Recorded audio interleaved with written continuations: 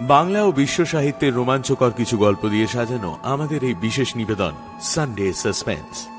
আজ আপনার জন্য রয়েছে ব্র্যাম স্টোকারের লেখা ড্র্যাকুলাস গেস্ট। ব্র্যাম স্টোকারের জন্ম 1847 সালের 8ই নভেম্বর আয়ারল্যান্ডে। থিয়েটার ক্রিটিক হিসেবে নাম করেছিলেন, লেখালেখিও করেন প্রচুর। তবে ড্র্যাকুলা নিঃসন্দেহে তাঁর সবচেয়ে জনপ্রিয় সৃষ্টি এবং এই কাজ নিয়ে তৈরি হয়েছে সিনেমা, নাটক, গল্প ও আরো অনেক কিছু। আজকের গল্প ড্র্যাকুলাস গেস্ট প্রথম প্রকাশিত হয় 1914 সালে। গল্পের প্রধান চরিত্রে রয়েছেন লেখক, ইয়োহান এবং সেনাপতি। গল্প পাঠে এবং গল্পের সূত্রধার আমি দীপ। শুরু হচ্ছে ড্র্যাকুলাস গেস্ট।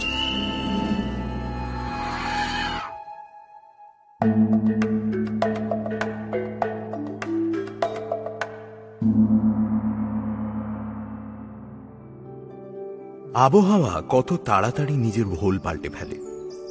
মিউনিক থেকে যাত্রা করার সময় চারপাশে ঝলমল করছিল রোদ। কোনো এক নাম না জানা পাখির মিষ্টি ডাক শোনা যাচ্ছিল। রোদের সঙ্গে ঠান্ডা বাতাস মিশে থাকায় অস্বস্তিও হচ্ছিল না। ঘোড়ার গাড়িতে উঠতে যাব এমন সময় দেখলাম হোটেলের বেয়ারা ডেলব্রুক হন্তদন্ত হয়ে আসছে। আমাকে দেখে থমকে দাঁড়ালো, তারপর ঘোড়ার গাড়ির দরজাটা ধরে বলল, সাবধানে যাবেন কেমন, আর রাত হওয়ার আগে অবশ্যই ফিরে আসবেন। মনে হচ্ছে সন্ধ্যের পর ঝড় বৃষ্টি হতে পারে। আশা করছি আজ আর আপনারা দেরি করবেন না। আজ কিসের রাত মনে আছে তো? আমি ব্যাপারটা ঠিক বুঝতে পারলাম না। অবাক হয়ে কোচওয়ান ইয়োহানের দিকে তাকালাম। সে দেখি দিব্যি টুপি খুলে অভিবাদন জানিয়ে বলল, সব মনে আছে, চিন্তার কিছুই নেই।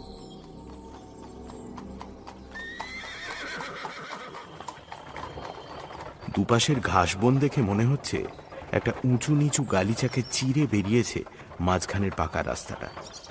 ঘোড়ার গাড়িতে সেই রাস্তা ধরে যেতে যেতে ডেলব্রুকের কথার রেশ ধরে ইয়োহানকে জিজ্ঞেস করলাম, ব্যাপারটা কি বলতো? ডেলব্রুক কি বলছিল? আজকের রাতে কি আছে? আজ ওয়ালপার্জিস নাইট স্যার।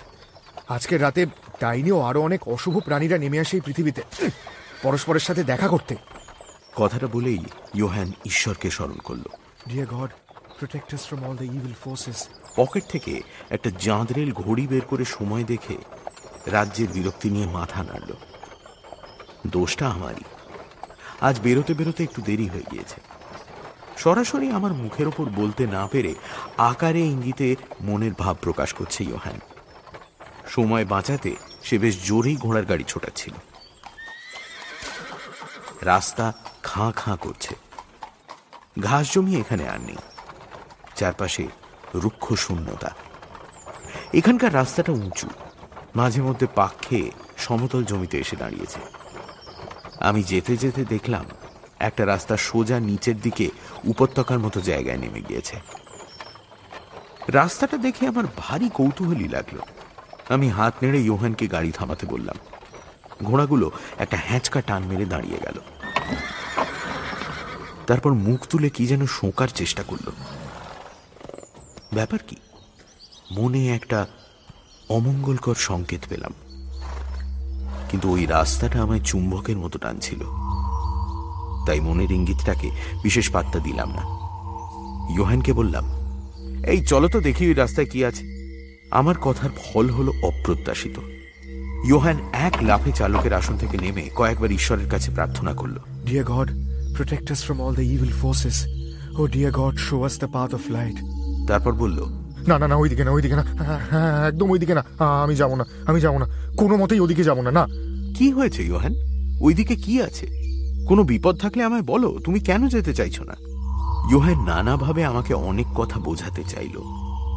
দেখে মনে হলো ও আপ্রাণ চেষ্টা করছে আমায় কিছু জানানোর, কিন্তু ওয়ালবার্গেস নাইট কথাটা উচ্চারণ করার পরেই ওকে আষ্টে পৃষ্ঠে চেপে ধরেছে আতঙ্ক।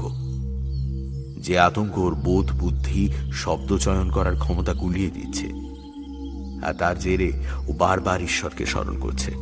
Dear God, protect us from all the evil forces. Oh dear God, কয়েক মুহূর্তের মধ্যে ওর চেহারা ফ্যাকাশে হয়ে গিয়েছে। হচ্ছেটা কি?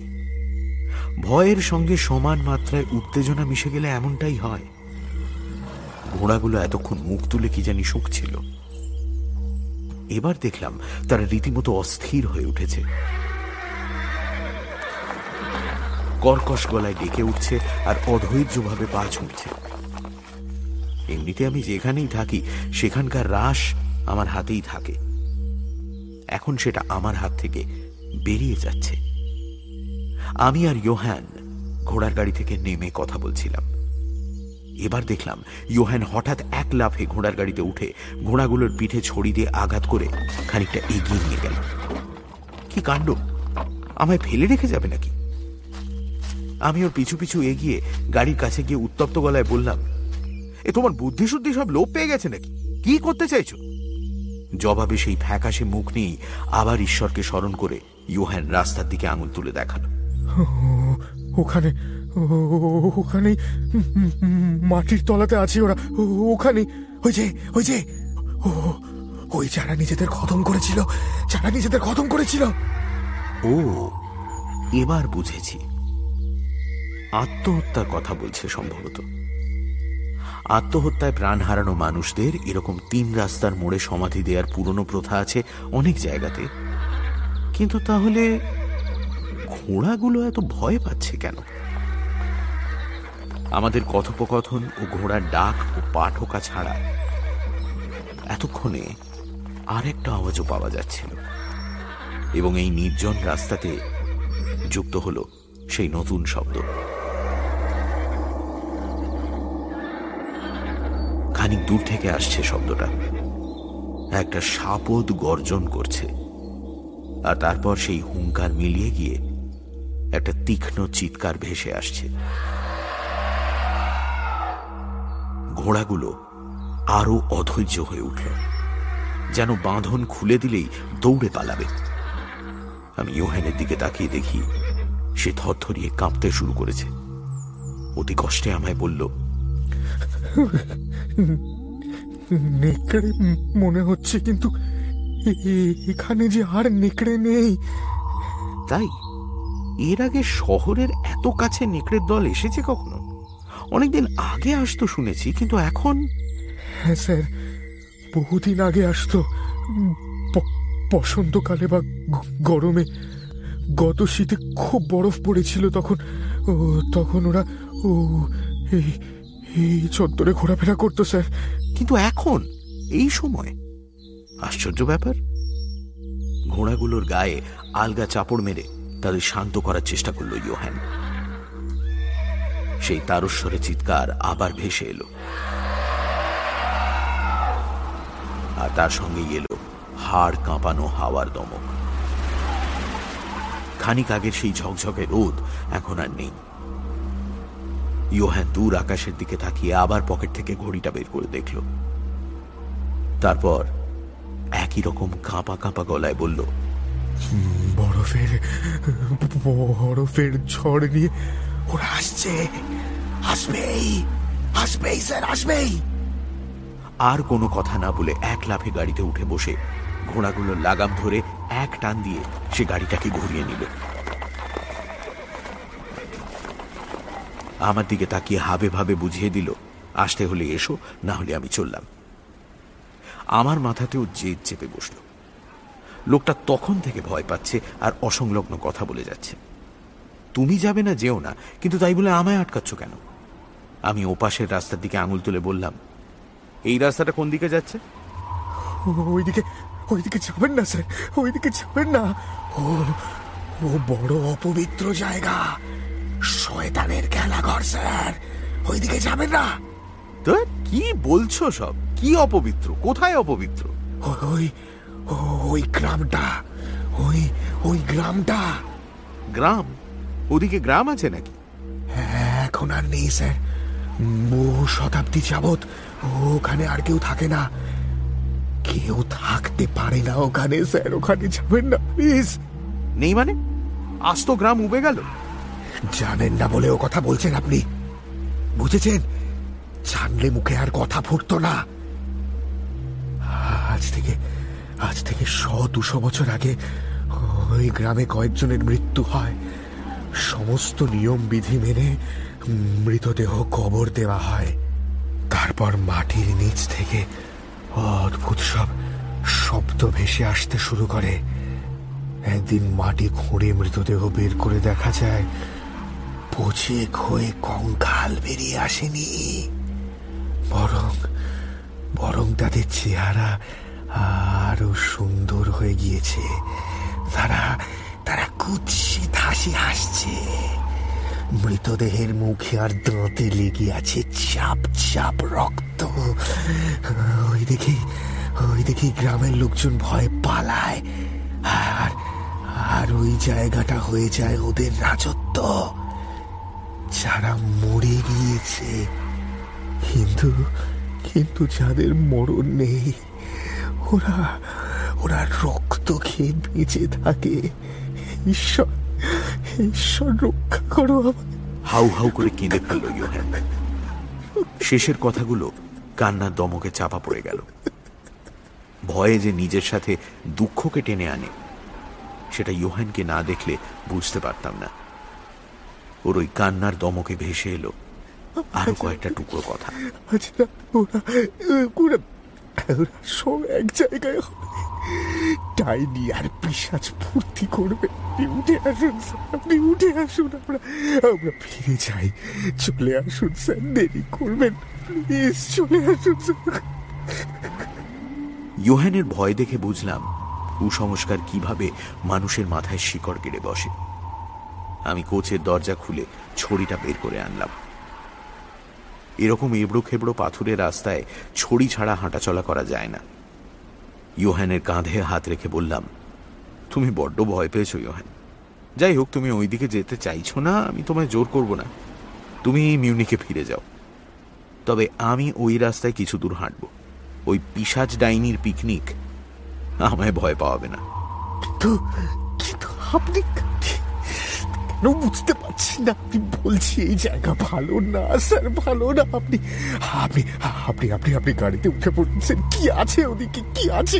একটা লোক শূন্য গ্রাম দেখে কি ভাবেন? আপনি আসুন আমার সঙ্গে please sir, I request you, I beg of you, please sir, please. Johann মরিয়া চেষ্টা করেও পারল না। আমি শুধু হাসি মুখে মাথা নেড়ে ওকে ফিরে যেতে ইশারা করলাম। ঘোড়াগুলোকে আর সামলে রাখা যাচ্ছিল না। ইয়োহান আমার দিকে একটা নিরুপায় দৃষ্টি দিয়ে চাবুক চালালো।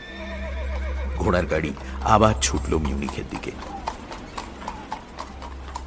আমি ওই জায়গাতে দাঁড়িয়ে দেখছিলাম। রাস্তাটা একবার নিচু হয়ে আবার উঠেছে অনেকটা। দেখলাম ঘোড়াগুলো ঊর্ধ্বশ্বাসে ছুটছে। পাহাড়ের ঢালের মতো একটা বাঁক রয়েছে। গাড়িটা সেখানে পৌঁছতেই দেখলাম উল্টো দিক থেকে একটা লম্বা রোগা চেহারার লোক খুঁড়িয়ে খুঁড়িয়ে হেঁটে আসছে। দূর থেকে দেখে অত্যন্ত নিরীহ বলেই মনে হয়, কিন্তু লোকটাকে দেখেই ঘোড়া দুটো কান ফাটার ডাক ছাড়ল। তারা যে ভয় পেয়েছে সেটা বুঝতে অসুবিধে হয় না। স্পষ্ট দেখলাম ইয়োহান তাদের নিয়ন্ত্রণে রাখতে পারছে না। ওরাই গাড়িটাকে টেনে হিঁচড়ে নিয়ে গেল। একটু পরেই গাড়িটাকে আর দেখা গেল না। আর ওই রোগামতো লোকটাও দেখলাম হাওয়া হয়ে গেছে। সে যেখানে খুশি যায় যাক, আমি বরং একটু ঘুরে দেখি। উপত্যকার দিকে যাওয়া এক ফালি রাস্তাটা ধরে হাঁটতে শুরু করলাম। দেখলাম ইয়োহান ভুল কিছু বলেনি। এই রাস্তায় লোক বাড়ি কিচ্ছু নেই। চারপাশ একেবারে শুনশান। এরকম নির্জনতা আমার বেশ লাগলো। খানিক দূর যাওয়ার পর রাস্তাটা একটা মোড় পেরিয়ে অন্যদিকে ঘুরে গিয়েছে। এখানে ছড়িয়ে ছিটিয়ে রয়েছে জঙ্গল, এখানে ওখানে গাছ, অবিন্যস্ত ঝোপঝাড়। টের পেলাম হাওয়ার ঠান্ডা আমেজ হাতের আঙুলগুলোয় হালকা কামড় বসাচ্ছে। আকাশে ভিড় করে এসেছে একরাশ মেঘ। পশুর ডাক তখনও শুনতে পাচ্ছিলাম, সেই গর্জন, আর তারপরেই তীক্ষ্ণ চিৎকার। আরো একটা শব্দ মাঝে মাঝে পাচ্ছিলাম। গাছপালার মধ্যে দিয়ে কেউ যেন হুড়মুড়িয়ে ছুটে যাচ্ছে।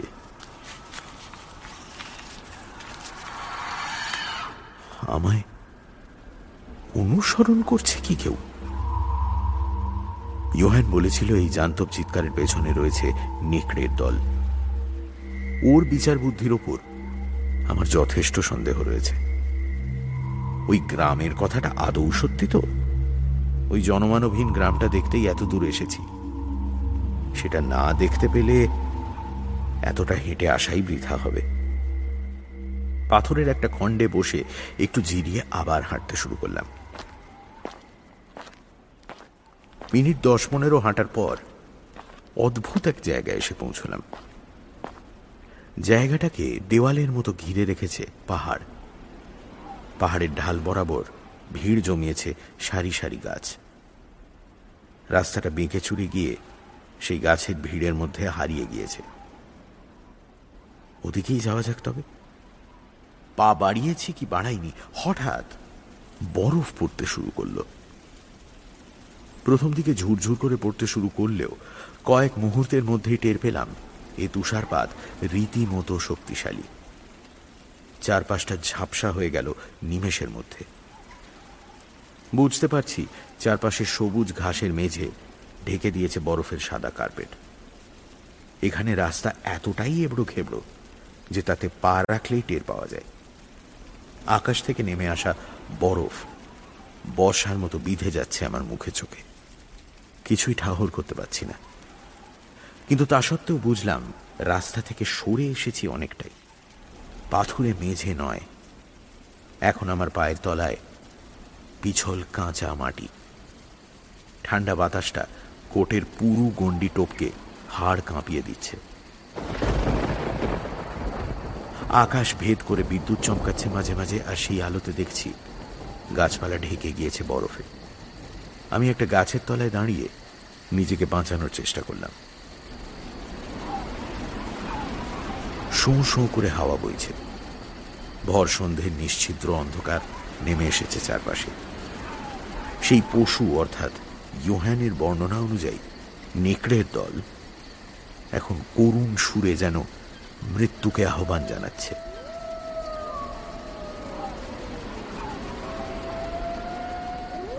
এই ঠান্ডার মধ্যে থাকলে মৃত্যু অবধারিত।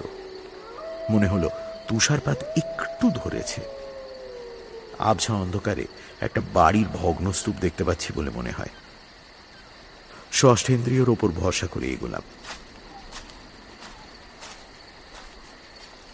দুটো গাছের মধ্যে দিয়ে একটা সরু গলি চলে গিয়েছে। হাত বাড়াতেই একটা শক্ত কিছু হাতে ঠেকল। মনে হচ্ছে একটা নিচু দেওয়াল, টপকে পেরোনো যাবে।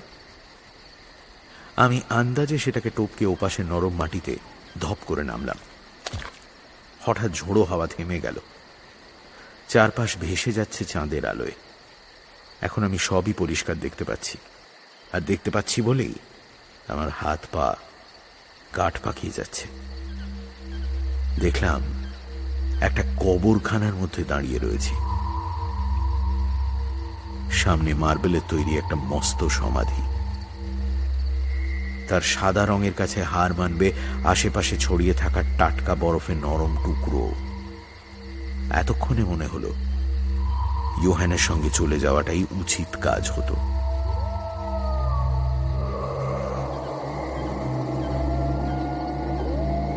সেই কুকুর বা নেকড়ের দল আরো কাছে চলে এসেছে। তারা মহা উল্লাসে চিৎকার করছে। ঝড়টা আবার তেড়ে ফুড়ে আসছে বোধহয়। আমার মস্তিষ্ক দুটি ভাগে বিভক্ত হয়ে গিয়েছে। একটা দিক বলছে সরে এসো, আর একটা দিক বলছে না, দেখো কোথায় এসেছো, দেখো। আগুনের শিখার দিকে আকৃষ্ট পতঙ্গের মতোই আমি সমাধির দিকে এগোলাম। আশেপাশে আর কোনো খবর নেই কেন? একটা চৌকো দরজা রয়েছে সমাধির ওপরে। চোখ কুচকে দেখলাম সেখানে জার্মানে লেখা আছে, Countess Dollingen of Gratz in Styria, sought and found, death. 1801। সৌধের ওপর দিকে একটা লোহার শিক মার্বেল ভেদ করে আমূল ঢুকে গিয়েছে। এটা কেন? এখানে যে রয়েছে সে তো মৃত, তাকে আলাদা করে ফুঁড়ে দেওয়ার কি দরকার? কবর প্রদক্ষিণ করে পিছনে গিয়ে দেখলাম রাশিয়ান অক্ষরে লেখা, দ্য ডেড ট্রাভেল ফাস্ট। এই জায়গাটা স্থির হলেও জীবন্ত। এর নিঃশ্বাসে আছে বিষ। সেই বিষ ছড়িয়ে পড়ছে আমার রন্ধ্রে রন্ধ্রে, আর চিন্তাশীল যুক্তিবাদী মননের টুটি টিপে ধরছে। আমার হঠাৎ মনে হলো এমনটা তো হওয়ারই কথা ছিল। আজকে যে ওয়ালবার্গেস নাইট, লোকে এই রাতটাকে কি এমনি এমনি ভয় পায়? আজ রাতে মৃত শরীরগুলো জেগে ওঠে। কফিনের ঢাকনা সরিয়ে তারা উঠে আসে বহুদিন আগে ত্যাগ করা পৃথিবীতে। ওয়ালবার্গেস নাইট যে তাদের ফুর্তির রাত। এখন বুঝতে পারছি কেন ইয়োহান আমায় বারণ করেছিল, কেন ছটফট করছিল ঘোড়াগুলো। এই গ্রামে মৃত্যুর পরেও রক্তের স্বাদ পেয়ে উৎফুল্ল হয় সমাধিস্থ দেহ। এখানকার বাতাস বয়ে আনে মৃত্যুর গন্ধ। আমি কোনো ক্রমে চোখ খুলে রেখেছি। এখানে জ্ঞান হারালে প্রাণটাও হারাবো। হঠাৎ আমার পায়ের নিচে মাটি ভয়ানকভাবে দুলে উঠল।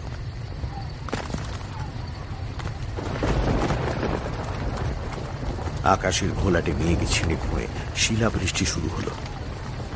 আমার মুখে চোখে নির্মমভাবে আছড়ে পড়ছে বরফের টুকরো। একটা গাছের তলায় দাঁড়িয়ে নিজেকে বাঁচাবার চেষ্টা করলাম বটে, কিন্তু লাভ হলো না।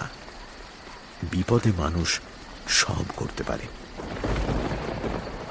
আমি সমাধির দরজার আড়ালে গুঁড়ি মেরে বসলাম। যতই হাড়হিম করা ভাব জাগাক না কেন, এই অবিশ্রান্ত শিলাবৃষ্টি থেকে এই জায়গাটাই আমায় বাঁচাতে পারে। এভাবেই কেটে গেল বেশ খানিকক্ষণ। আমি নিজের অজান্তেই দরজায় হেলান দিয়েছিলাম। টের পেলাম আমার শরীরের ভারে দরজাটা ক্যাঁচ শব্দ করে খুলে গেল। আমি পেছন দিকে হেলে পড়তে গিয়ে নিজেকে সামলে নিলাম। এমন সময় চারপাশে রাঙিয়ে বিদ্যুতের শিখা গোটা আকাশটাকে ছিঁড়ে দিল। জানি এবার কান ফাটানো আওয়াজটা আসবে। আমি চোখ কান বুঝে মুখটাকে পেছন দিকে ঘোরালাম। কড়াত শব্দে বাজ পড়ল। আমি মুখ পেছন দিকে ঘুরিয়ে শব্দের ধাক্কাটা সামলালাম ঠিকই, কিন্তু তারপরেই আমার মনের ভেতর এক নাগাড়ে বজ্রপাত শুরু হলো। আমি মুখ ঘোরাতেই দেখলাম কবরের মধ্যে একটা সমতল বেদির ওপর শুয়ে রয়েছেন এক অপূর্ব সুন্দরী মহিলা। কাটা কাটা মুখ চোখ, গাল আর ঠোঁট টুকটুকে লাল। লাবণ্য নাকি লাল রক্ত? আমি এক লাফে নেমে এলাম কবর থেকে। কান ফাটানো বাজ পড়ল আবারও। আমি বুঝতে পারছি না কি করব।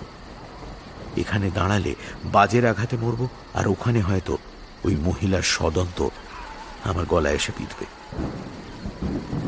দুর্যোগ আরো তেজিয়ান হয়ে উঠেছে। আমার গায়ে তরোয়ালের ফলার মতো আঘাত হানছে বরফের টুকরোগুলো। তৃতীয়বার বিদ্যুৎ চমকালো। নিজেকে বাঁচানোর জন্য শরীরটাকে কুঁকড়ে ফেলতে গিয়েই দেখলাম মার্বেলের সৌধকে এ ফোঁড় ও ফোঁড় করে দেওয়া সেই লোহার শিকের ওপর বাজ পড়ল। এখান থেকে দাঁড়িয়েও কবরের ভেতরটা স্পষ্ট দেখতে পাচ্ছি। একটা মর্মভেদী চিৎকার ছিটকে বেরোলো সেই মহিলার মুখ থেকে।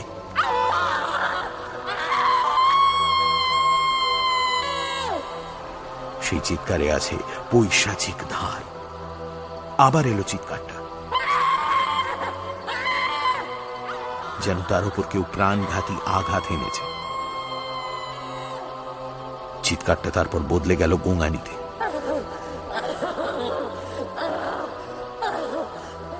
ওই মৃত মহিলা চিৎকার আর কাতরানি মিশ্রণ ছুঁড়ে দিতে দিতে উঠে বসেছে। সৌধে আগুন ধরে গিয়েছে। লকলকে আগুন গ্রাস করতে শুরু করলো সেই মহিলাকে। সে হাত পা ছুঁড়ে আবার চিৎকার করল। আমি বুঝতে পারছি না কোনো গোপন দরজা ঠেলে আমি কি প্রেতলোকে পা রেখেছি? আমার চোখ যা দেখছে, আমার মগজ যে বার্তা পাঠাচ্ছে, তার সঙ্গে আমার শরীর তাল মিলিয়ে চলতে পারছে না। পেছন থেকে আমায় কেউ ধাক্কা দিল। আমি ভেজা মাটির ওপর সজোরে পড়লাম। চারপাশে তুষারপাতের তীব্রতা দেখে মনে হচ্ছে এর আগে কোনোদিন বরফ পড়েনি, ভবিষ্যতেও পড়বে না। আমার শরীর আর চেতনা সম্পর্কে চিড় ধরছে। না চাইলেও আমি এলিয়ে পড়লাম। সব গুলিয়ে যাচ্ছে, আমি আরো পিছলে যাচ্ছি। অতল গহ্বর আমাকে টানছে। একটা সাদা কম্বলের মতো কিছু আমার মুখ চোখ ঢেকে দিচ্ছে। মাটি থেকে অজস্র হাত বেরিয়ে এসে আমায় টানছে। জ্ঞান আমায় ত্যাগ করল।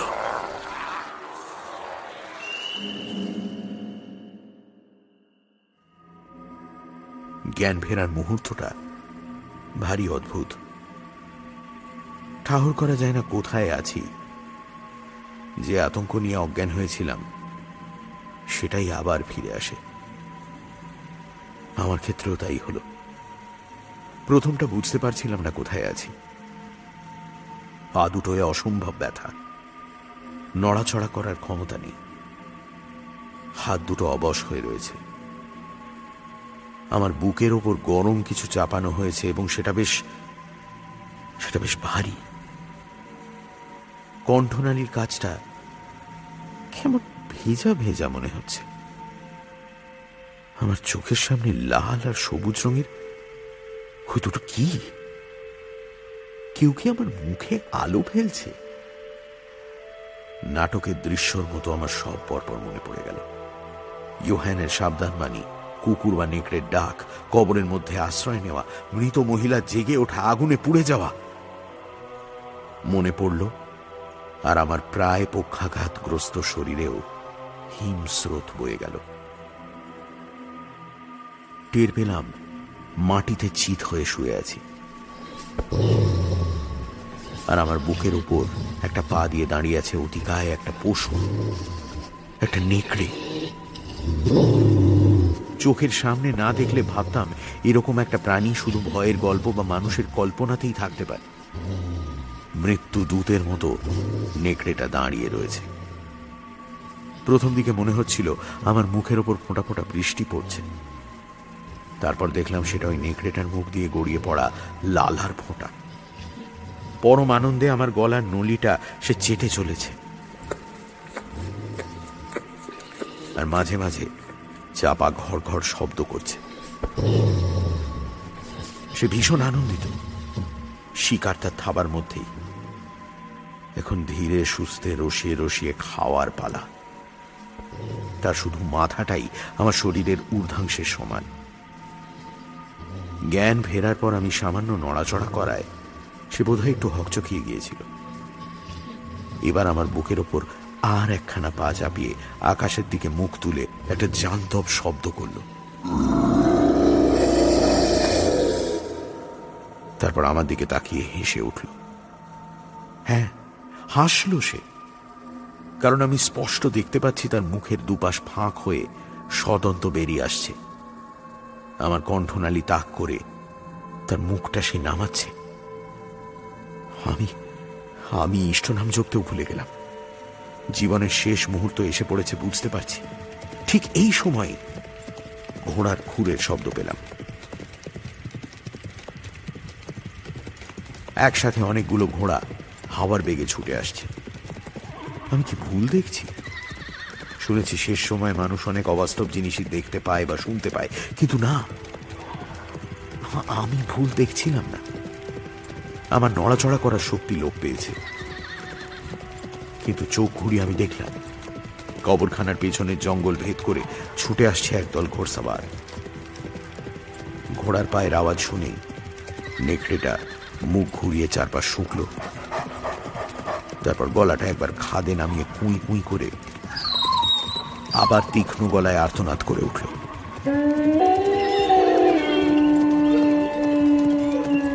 চোখের সেই লালচে হিংস্রতা তখন উধাও।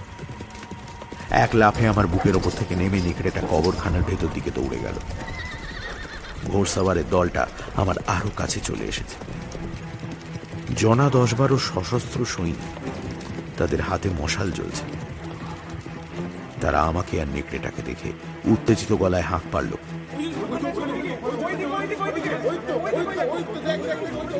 আমার অবাক লাগলো, ওই বিশাল চেহারার নেকড়েটা বেড়ালের মতো ক্ষিপ্রতায় কবরখানায় ছড়িয়ে থাকা বরফে ঢাকা গাছের আড়ালে চলে গেল কিভাবে? একটা সৈনিক তাকে দেখে বন্দুক ছুঁড়ল। কি ভাগ্যি, মোক্ষম সময়ে তার পাশের জন এক ধাক্কায় বন্দুক ধরা হাতটা ওপর দিকে তুলে দিয়েছিল, না হলে গুলিটা নির্ঘাত আমার গায়ে লাগত। একদল সৈন্য ওই নেকড়েটাকে ধাওয়া করে কবরখানার ভেতরে ঢুকল।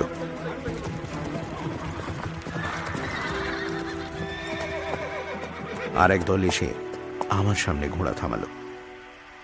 তারা এসেছে দেবদূতের মতোই। উঠে যে তাদের ধন্যবাদ জানাবো সে ক্ষমতাও তখন আমার নেই। একজন সৈনিক হাঁটু কেড়ে বসে আমায় খুঁটিয়ে পরীক্ষা করে দেখে বলল, বেঁচে আছে, বেঁচে আছে, বেঁচে আছে, নিঃশ্বাস নিচ্ছে, হৃৎপিণ্ড ওঠানামা করছে। আরে বেচারার মুখখানা দেখেছো? কেউ ব্র্যান্ডির বোতলটা এদিকে দাও, ব্র্যান্ডি খেলে সুস্থ বোধ করবে। সত্যিই তাই। কয়েক পাত্র ব্র্যান্ডি খাওয়ার পর ভর দিয়ে উঠে বসার মতো শক্তি পেলাম। ইতিমধ্যে নেকড়েটার পেছনে ধাওয়া করে যাওয়া দলটা ফিরে এসেছে। তাদের হাতে মশাল গনগন করছে। আমাকে যে ব্র্যান্ডি খাওয়াচ্ছিল সেই বোধহয় এই দলের প্রধান। একটা অল্প বয়সী ছেলের দিকে তাকিয়ে প্রশ্ন করল, কি ব্যাপার, নাগাল পেলে না? না, কোন দিকে গেল টের পেলাম না, কিন্তু এখানে বেশিক্ষণ থাকাটা উচিত হবে না, আজকের রাতটা ভালো না। আমি আর কৌতূহল চেপে রাখতে পারলাম না। যন্ত্রণা ক্লিষ্ট গলায় প্রশ্ন করলাম, কি ছিল ওটা? ওটা ওটা ছিল নরকের দূত। নেকড়ে, অথচ নেকড়ে নয়, নেকড়ে তো ইহ জগতের প্রাণী। যেমন তেমন অস্ত্রে ওর মৃত্যু হবে না, একমাত্র পবিত্র বুলেট ওকে খতম করতে পারে। ভাগ্যিস আজ রাতে টহল দিতে বেরিয়েছিলাম, এই লোকটাকে উদ্ধার করে নিয়ে গেলে 2 পয়সা হাতে আসবে। একজন সৈনিক এদিক ওদিক কি যেন খুঁজছিল। বজ্রাঘাতে মার্বেলের সমাধিটা 2 টুকরো হয়ে গিয়েছে। সৈনিকটা সেখানে গিয়ে আঁতকে উঠে সন্ত্রস্ত কণ্ঠে বলল, সমাধির ওপর রক্তের দাগ, ফলকটাও ভেঙে 2 টুকরো হয়ে গিয়েছে। এদের সাংঘাতিক লক্ষণ। এই লোকটাকে ভালো করে দেখো, এর গায়ের ওপর নেকড়েটা অনেকক্ষণ দাঁড়িয়েছিল। দেখো তো, এর গায়ে কোথাও কোনো টাটকা ক্ষতচিহ্ন আছে কিনা, থাকলে অন্য ব্যবস্থা করতে হবে। এই কথা শুনে সেনাপতি গোছের লোকটা ছুরি বের করে কোটের নিচে জামার অংশটা ছিঁড়ে গলা থেকে বুক বরাবর খুঁটিয়ে দেখে বলল, না না, কোনো চিন্তা নেই, এর চামড়া ভেদ করে শয়তান নিজের বিষ ছড়িয়ে দিতে পারেনি। কোথাও কামড় বা আঁচড়ের কোনো চিহ্ন নেই। বেশ, আমার মনে হয় নেকড়েটা বুকে পা তুলে দিয়ে এর রক্ত গরম রাখছিল। আচ্ছা, তোমরা তো ওই নেকড়েটাকে তাড়া করেছিলে, তাই না? কোন দিকে গেল টের পেলে? কি করে পাবো? এখানে চারপাশে অজস্র কবর রয়েছে, এই কবরগুলোই তোর প্রাসাদ। তারই একটার মধ্যে সে দিয়ে ঘুমোচ্ছে হয়তো, সময় হলে আবার গা ঝাড়া দিয়ে উঠবে। ঠিক কথা। তাহলে সময় থাকতে থাকতে আমরাও গা ঝাড়া দিয়ে উঠি। এরকম অশুভ একটা দিনে এমন অভিশপ্ত জায়গায় না থাকাই ভালো। এই, তোমরা একে একটু তুলে ধরো তো, চলো। আমায় পাঁজা কোলা করে তুলে ঘোড়ার পিঠে বসানো হলো। ঘোড়ার লাগামটা আমার শরীরের সাথে জড়িয়ে আমাকে মাঝখানে রেখে ঘোড়ার পিঠে উঠে বসলো 2 জন সৈনিক, যাতে আমি কোনো অবস্থাতেই পড়ে না যাই। আমি অতি কষ্টে মাথা ঘুরিয়ে দেখলাম বরফের ভারে নুয়ে পড়েছে গাছের পাতাগুলো। আমি প্রাণঘাতী দুঃস্বপ্নের মতো একটা জায়গা থেকে জীবনের সরণিতে ফিরছি। কিছু একটা বলতে চাইছিলাম, কি মুখের মধ্যে জিভ নড়ে চড়ে উঠল ঠিকই, কিন্তু শব্দ সঞ্চার করতে অপারগ প্রমাণিত হলো। কি হলো আমার সঙ্গে? ওই নেকড়ে যে ইহলোকের প্রাণী নয় সেটা আমি এতক্ষণে টের পেয়ে গিয়েছি। মনের মধ্যে শতচ্ছিন্ন হয়ে ছড়িয়ে রয়েছে আমার যুক্তিবাদ। ঘোড়ার পিঠে আমি ঘুমিয়ে পড়েছিলাম।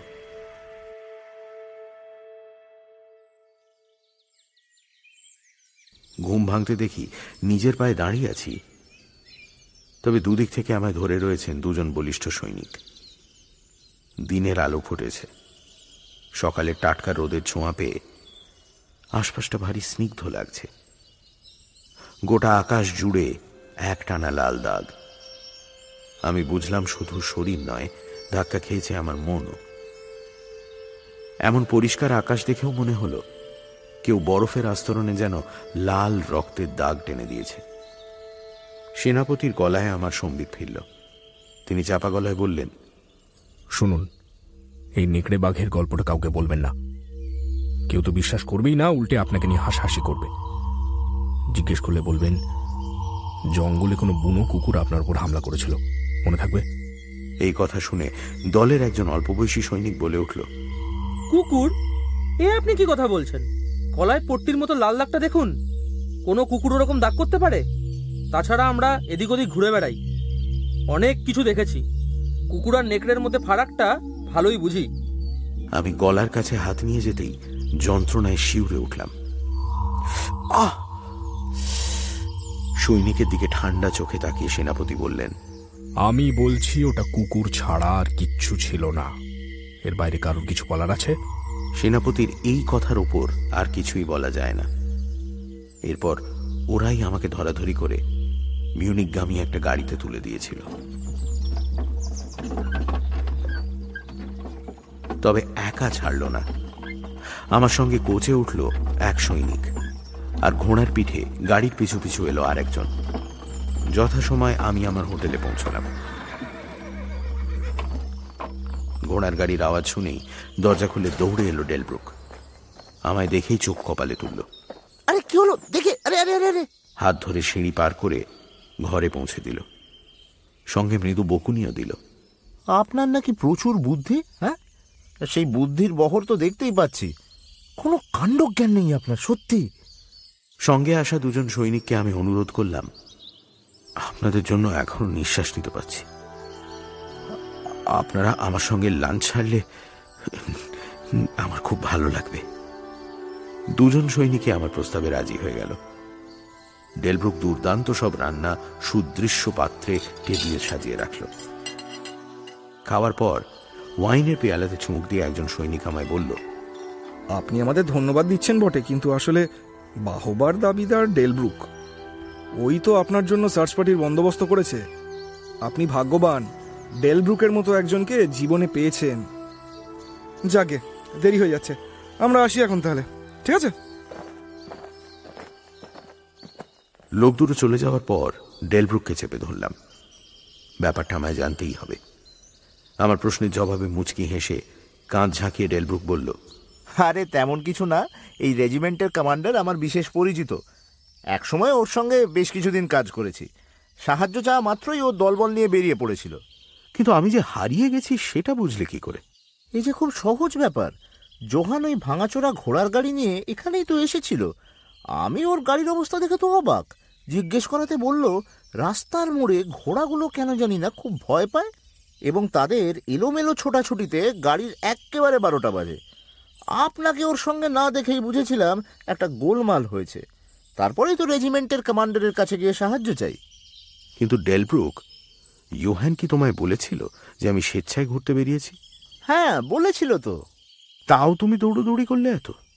এটা ভেবেই আমার অবাক লাগছে। আরে না না, তার আগেই তো আমার কাছে টেলিগ্রাম এসে পৌঁছয়। ওপর মহল থেকে অত্যন্ত মান্যগণ্য এক ব্যক্তি সেটি পাঠিয়েছেন। তার কথা অগ্রাহ্য করার সাহস কারণ নেই। টেলিগ্রাম? কে পাঠালো? এই তো দেখুন না। ডেলব্রুক একটা কাগজ আমার হাতে ধরিয়ে দিল। আমি সেটা হাতে নিয়ে পড়তে পড়তেই বুঝলাম আমার এই দুর্বল শরীর আরো দুর্বল হয়ে যাচ্ছে। একটা বিশ্রী অনুভূতি আমার পায়ের আঙুলগুলো বেয়ে ক্রমশ ওপর দিকে উঠছে। ডেলব্রুক না ধরলে আমি হয়তো উল্টে পড়তাম।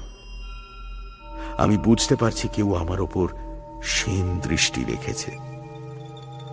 সে আমাকে চারপাশের বিপদ থেকে রক্ষা করছে, সে আমাকে বাঁচিয়ে রাখছে, কিন্তু আমার জন্য নয়, নিজের জন্য, যাতে সে হাতের মুঠোয় আমায় পায়। দেখলাম টেলিগ্রামে লেখা আছে, ওই ইংরেজ আমার অতিথি, ওর নিরাপত্তা আমার কাছে অমূল্য, ওর যেন কিচ্ছু না হয়, ওর কোনো অনিষ্ট হতে দেওয়া যাবে না, তুমি হতে দেবে না। ওর মনে আছে অ্যাডভেঞ্চারের ইচ্ছে, এই বরফে তো বিপদের অভাব নেই। রাত দিন নেকড়ে ও আরো প্রাণী ঘুরে বেড়ায় রক্তের স্বাদ পেতে। ও ধাও হয়ে গেলে তুমি খোঁজার ব্যবস্থা করবে, যা লাগে লাগুক।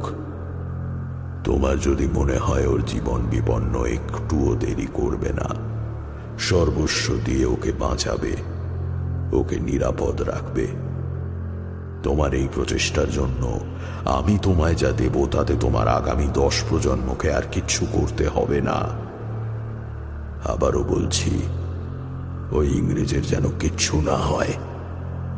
আমার কথা অমান্য করলে কি হবে তা তুমি আন্দাজও করতে পারো না। ইতি কাউন্ট ড্রাকুলা।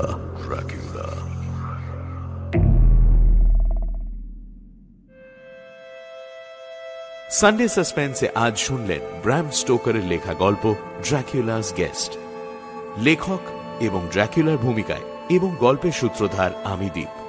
গল্পের অনুবাদ বেতার নাট্যরূপ এবং ডেলব্রুকের ভূমিকায় পুষ্পল, ইয়োহান অগ্নি, কবরখানার মহিলা দেবী, সেনাপতি সোমক, সৈনিকের ভূমিকায় প্রণব, অত্রি, সায়নু ও নীলাঙ্কুর, সমবেত কণ্ঠে সৌভিক এবং অর্পণ, ধ্বনি পরিকল্পনা এবং আবহ সঙ্গীত প্রদ্যুৎ চট্টোপাধ্যায়, পরিচালনা দীপ এবং পুষ্পল, সামগ্রিক তত্ত্বাবধানে Deep, poster design join the dots.